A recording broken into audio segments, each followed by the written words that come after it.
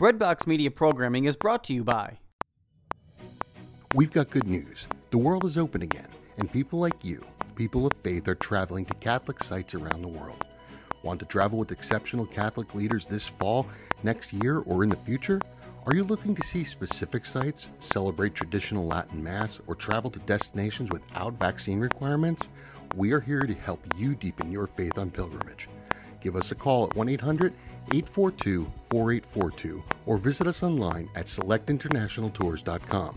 Select International Tours is your pilgrimage company, and we have the perfect Catholic trip for you. Are you looking to serve God and society? Consider putting your gifts to work as a lawyer. Ave Maria School of Law has been educating faith-filled lawyers for over 20 years. Ave Maria School of Law is committed to training lawyers to use law appropriately around the moral issues of our time. Visit avemarialaw.edu to learn more about integrating your faith with a law degree.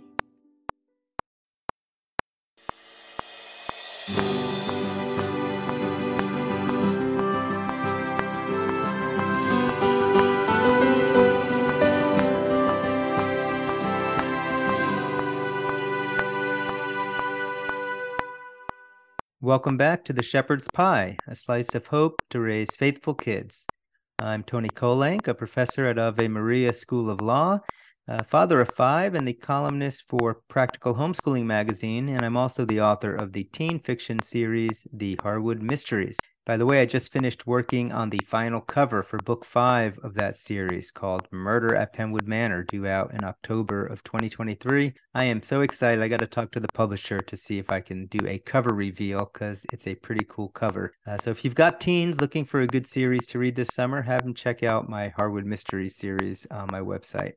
Today we're speaking with Stephanie Landsem, the author of a World War II novel, codename Edelweiss, and we'll be speaking about the radicalization of our kids today and how to combat this as a parent, teacher, or youth minister.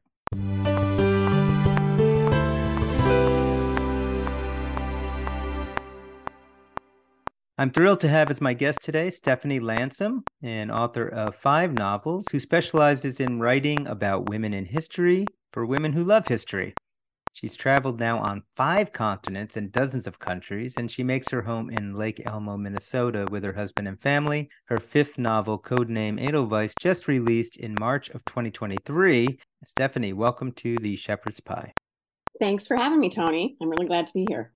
Tell us a little bit more about your background, maybe how you got into writing, and especially writing for Christian market.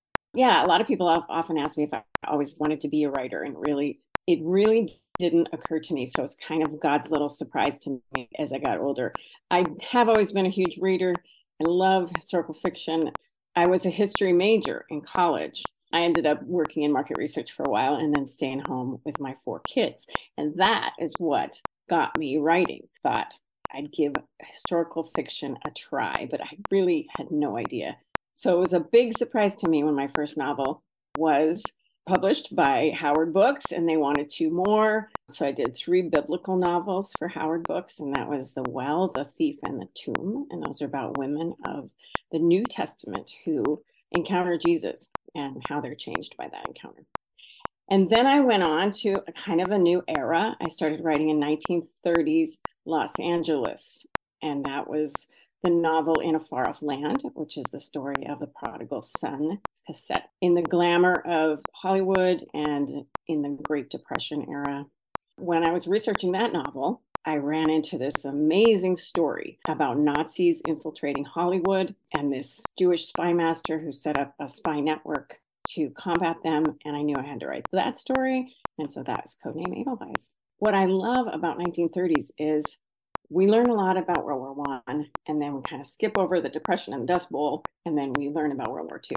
But so much was happening in the 30s that it's kind of just a little playground for historical fiction. Like you can focus on so many different things that were happening. There were all kinds of racial tensions. There was prohibition. I just think there's a lot in those 10 years that people don't learn about in school. I've started your novel, codename Edelweiss, on Audible, and it's very good. Maybe give us a little bit of an insight into the plot in your latest novel.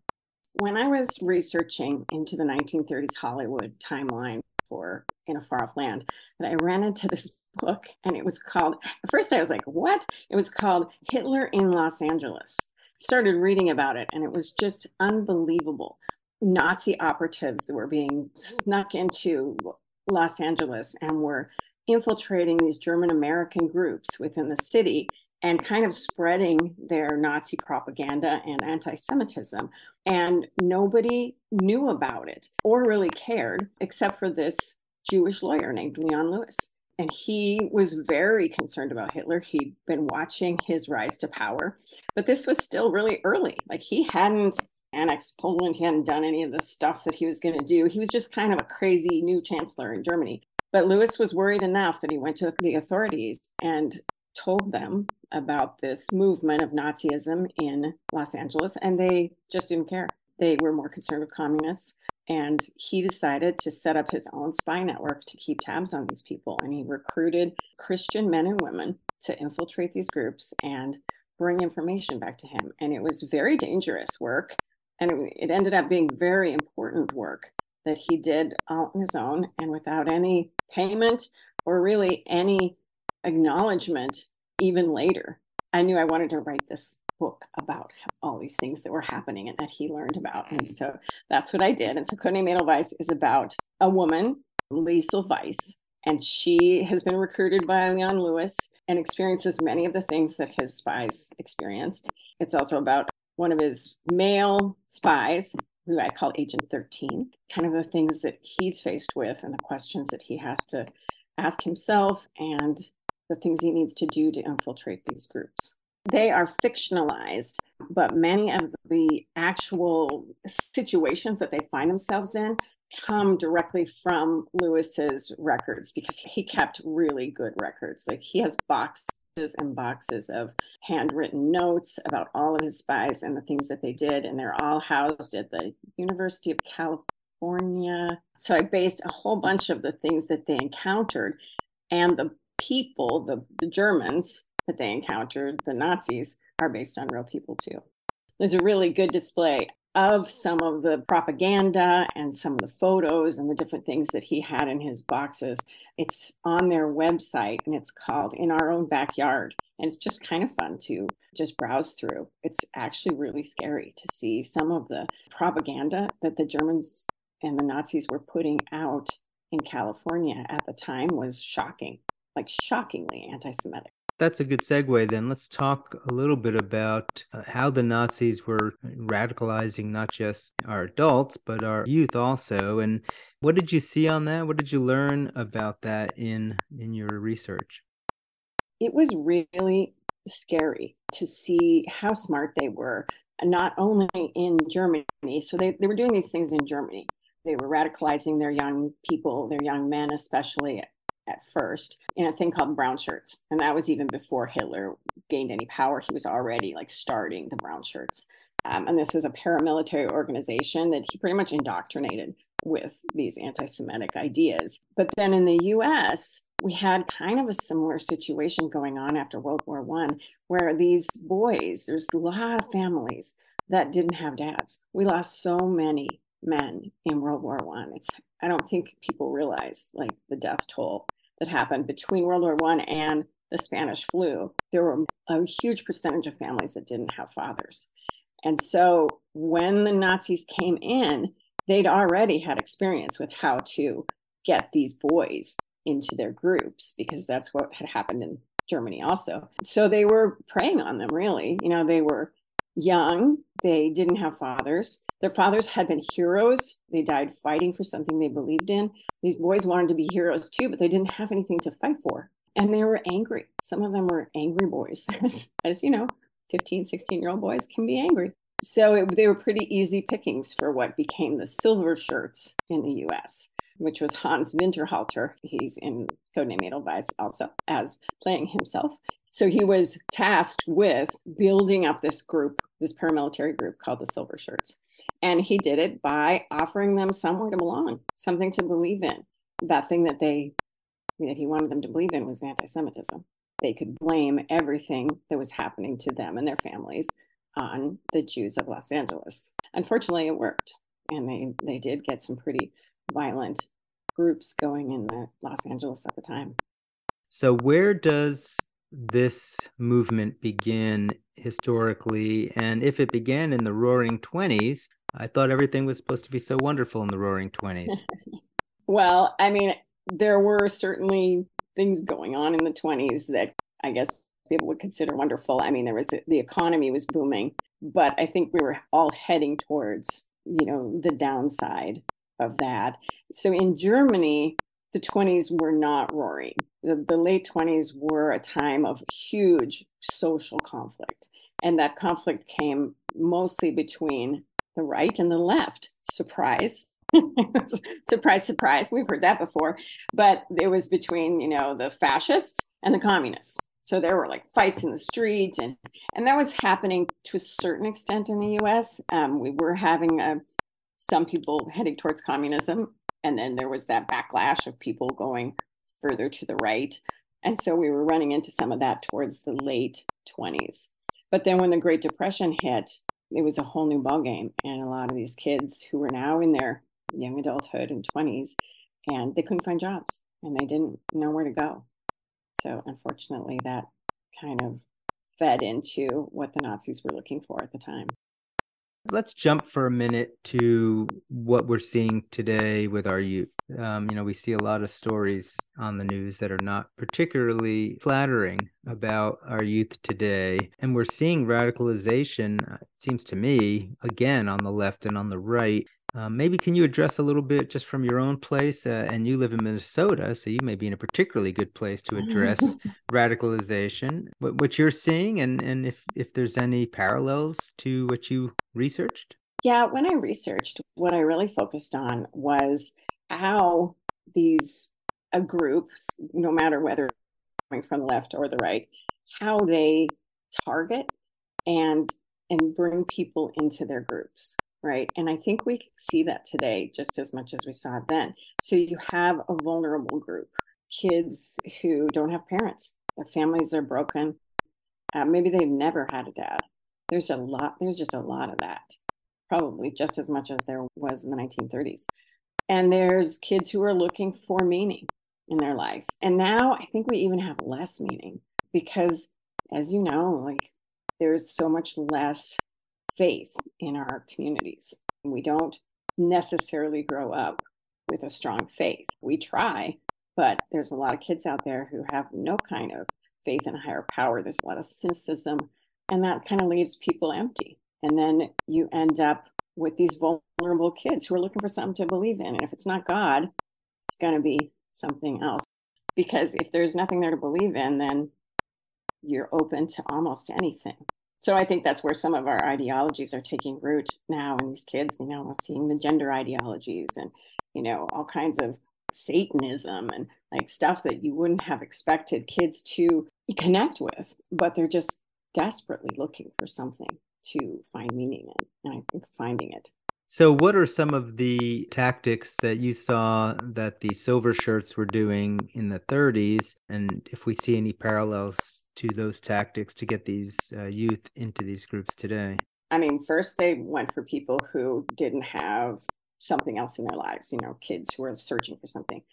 And then it's that sense of belonging. That's always going to get kids in their 20s or even older people, even adults, that sense of belonging, of being part of something bigger, helping someone, doing the right thing, being compassionate. I think we hear that now, like if you're not with me, you're against me kind of stuff. But I think that's it too, that belonging. I mean, they did things like give them uniforms. And you think about our kids today, there's often telltale uniforms of what group you belong to. And that's what they did then too. They had silver shirts and swastikas. Everybody knew who they belonged to, what group that they were supporting.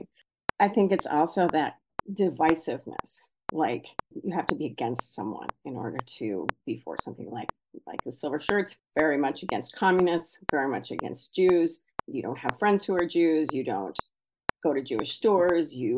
They are the enemy. They are them. There's a us and them that we set up too. Christians have an us and them. We're just as guilty of it.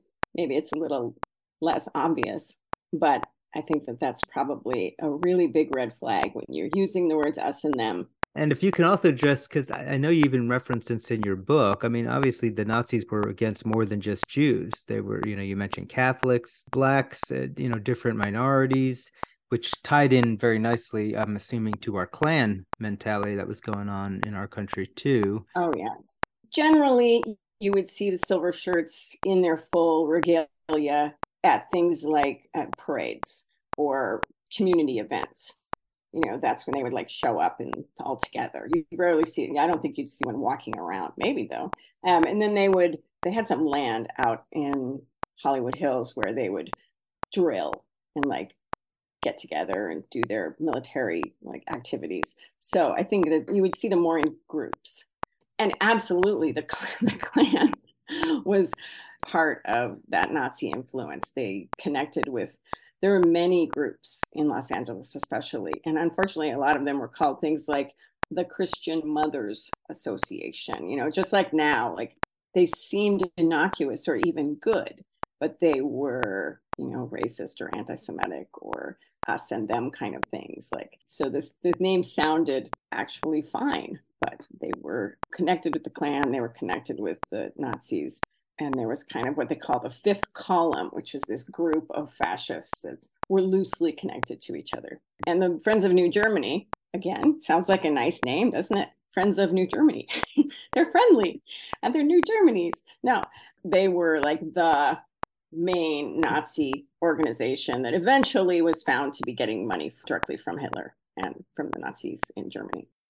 So you find a vulnerable group, you reach out to them, give them a place to belong, give them uniforms, really cultivate an us-them mentality. Are there other things that these groups do to really try to entice, these vulnerable youth to come in?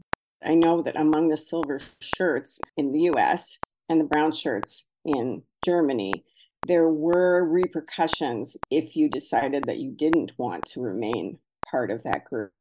If you looked around and said, wait a minute, like, I don't actually want to attack Jews in Los Angeles. I don't want to be a part of a plot to assassinate Jewish producers and actors, which there were. They were plotting those kind of things. It was hard to get out. Like, once you're in, they knew where you lived. They knew who your family was.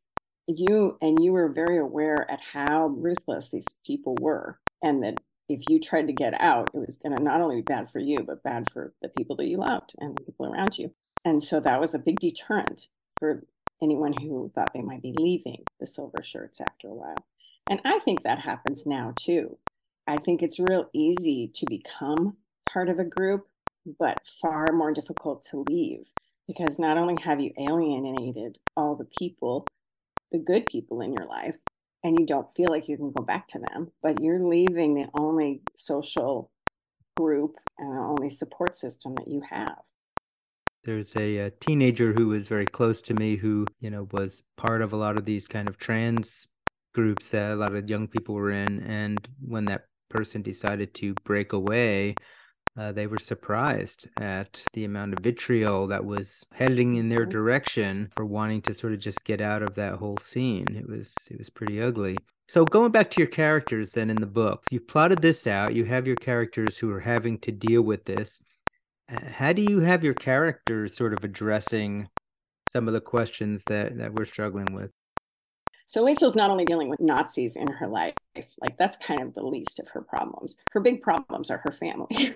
So she's a widow. She has two little kids that she's supporting, and she has a very difficult mother who lives with her. And then she has this brother who's just not stepping up to help them, even though he's 18 or 19. He should be helping out.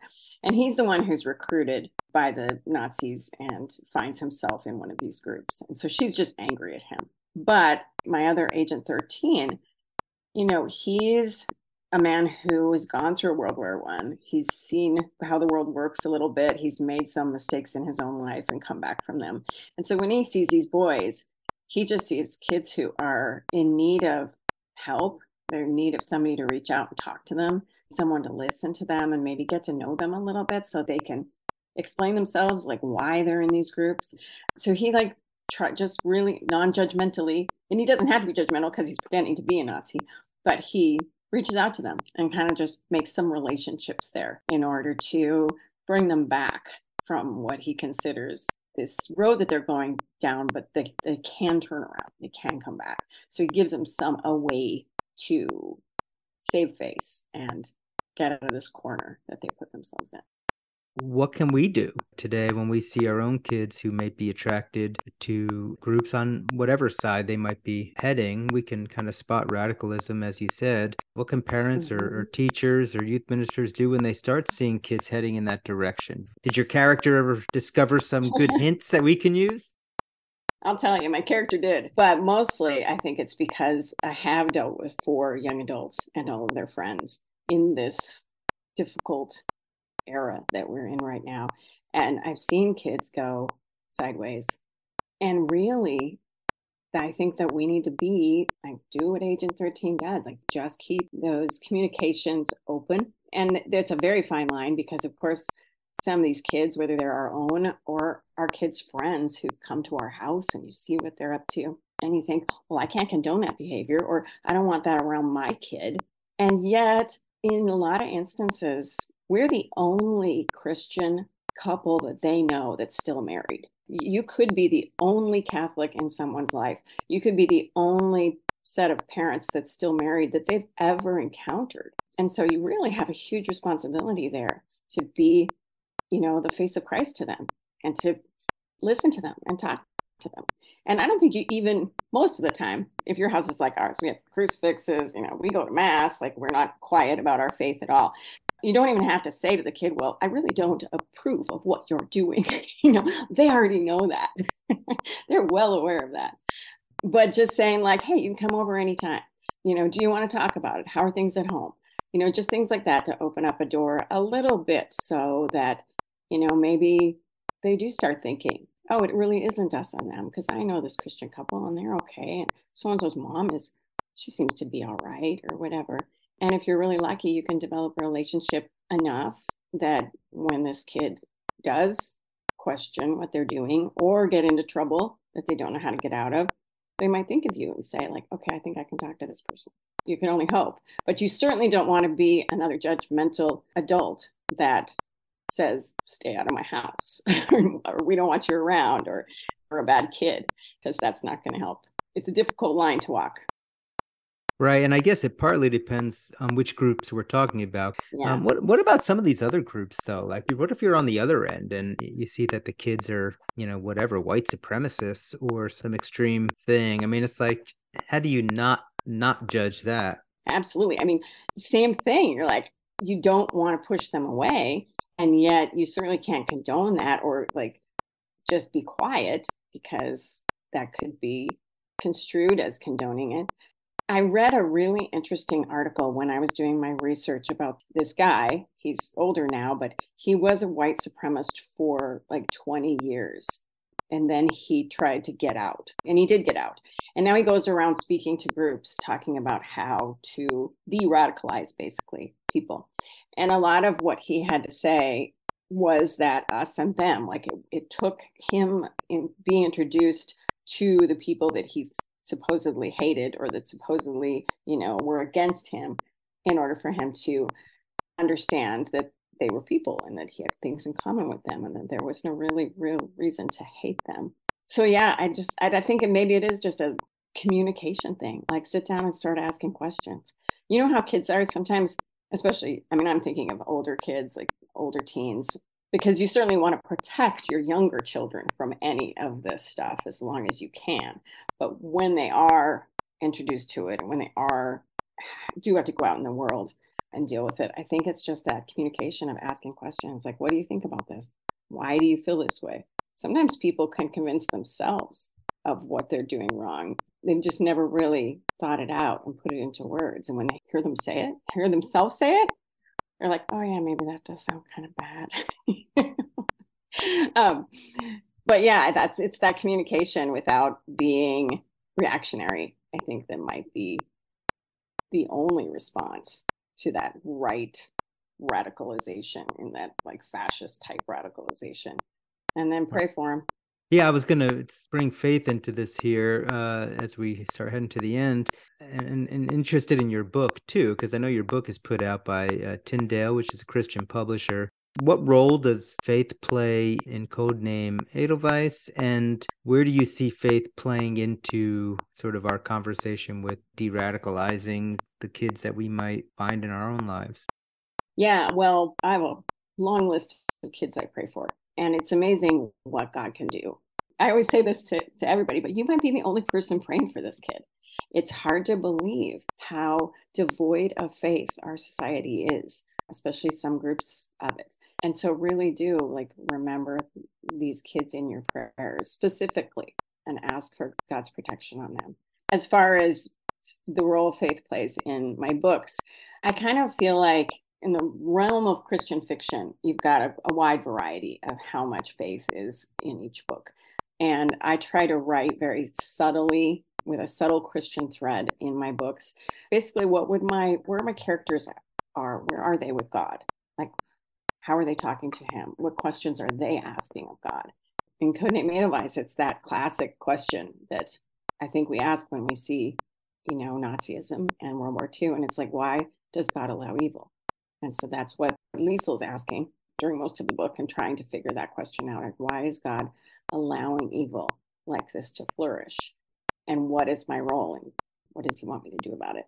A lot of my characters don't come up with real pat final answers, but they're always moving on that goal to the answers that they're asking of God. So I do very little preaching and a lot of questioning, because that's kind of where I am too in my faith. It's like I do a lot of questioning. And the questions that your characters are asking are the same questions that are, I think, underneath the radicalization to begin with. I think it's, in some ways it's because we see injustice in the world and we don't know how to resolve it, or kids don't know why it's happening. And so how could God let this happen? And so they become alienated even from the idea of God. I mean, and kind of, as you said, it leaves a void that's going to be filled somewhere. So it sounds like the right questions to be asking. Another good question to be asking is, if folks want to buy your book or get to learn more about you and some of your other books and where they can get them, where would you like them to go? Nice segue. They can go to stephanielandsem.com for all of the information about my books. There's a lot of free stuff on my website also.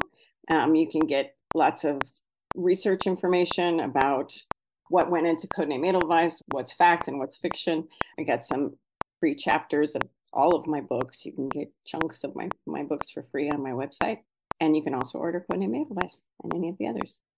Well, unfortunately, I think that's we're going to have to end the conversation there, but very much looking forward to hearing the rest of your book, because you've got me hooked on it already, and I know anybody who picks them up will be hooked. But it's been a pleasure having you on the show today, talking about some pretty serious topics, but ones that I think we need to be looking at. Yeah, it was good talk. Yeah, I don't do chit chat. I only do serious topics, as my friends know. Well, that's great. But unfortunately, that is all the time we have for the show today. We've been speaking with Stephanie Landsem about how to combat radicalization in our youth. Again, this is Antony Barone Kolenc. If you do have a question for me or a topic that you want me to cover on the show, please drop me a line on my website at antonykolenc.com. You can also learn more about the Harwood Mysteries there, my historical fiction series in 12th century England. Until next time, though, may God bless you and your families as we work together to raise faithful kids.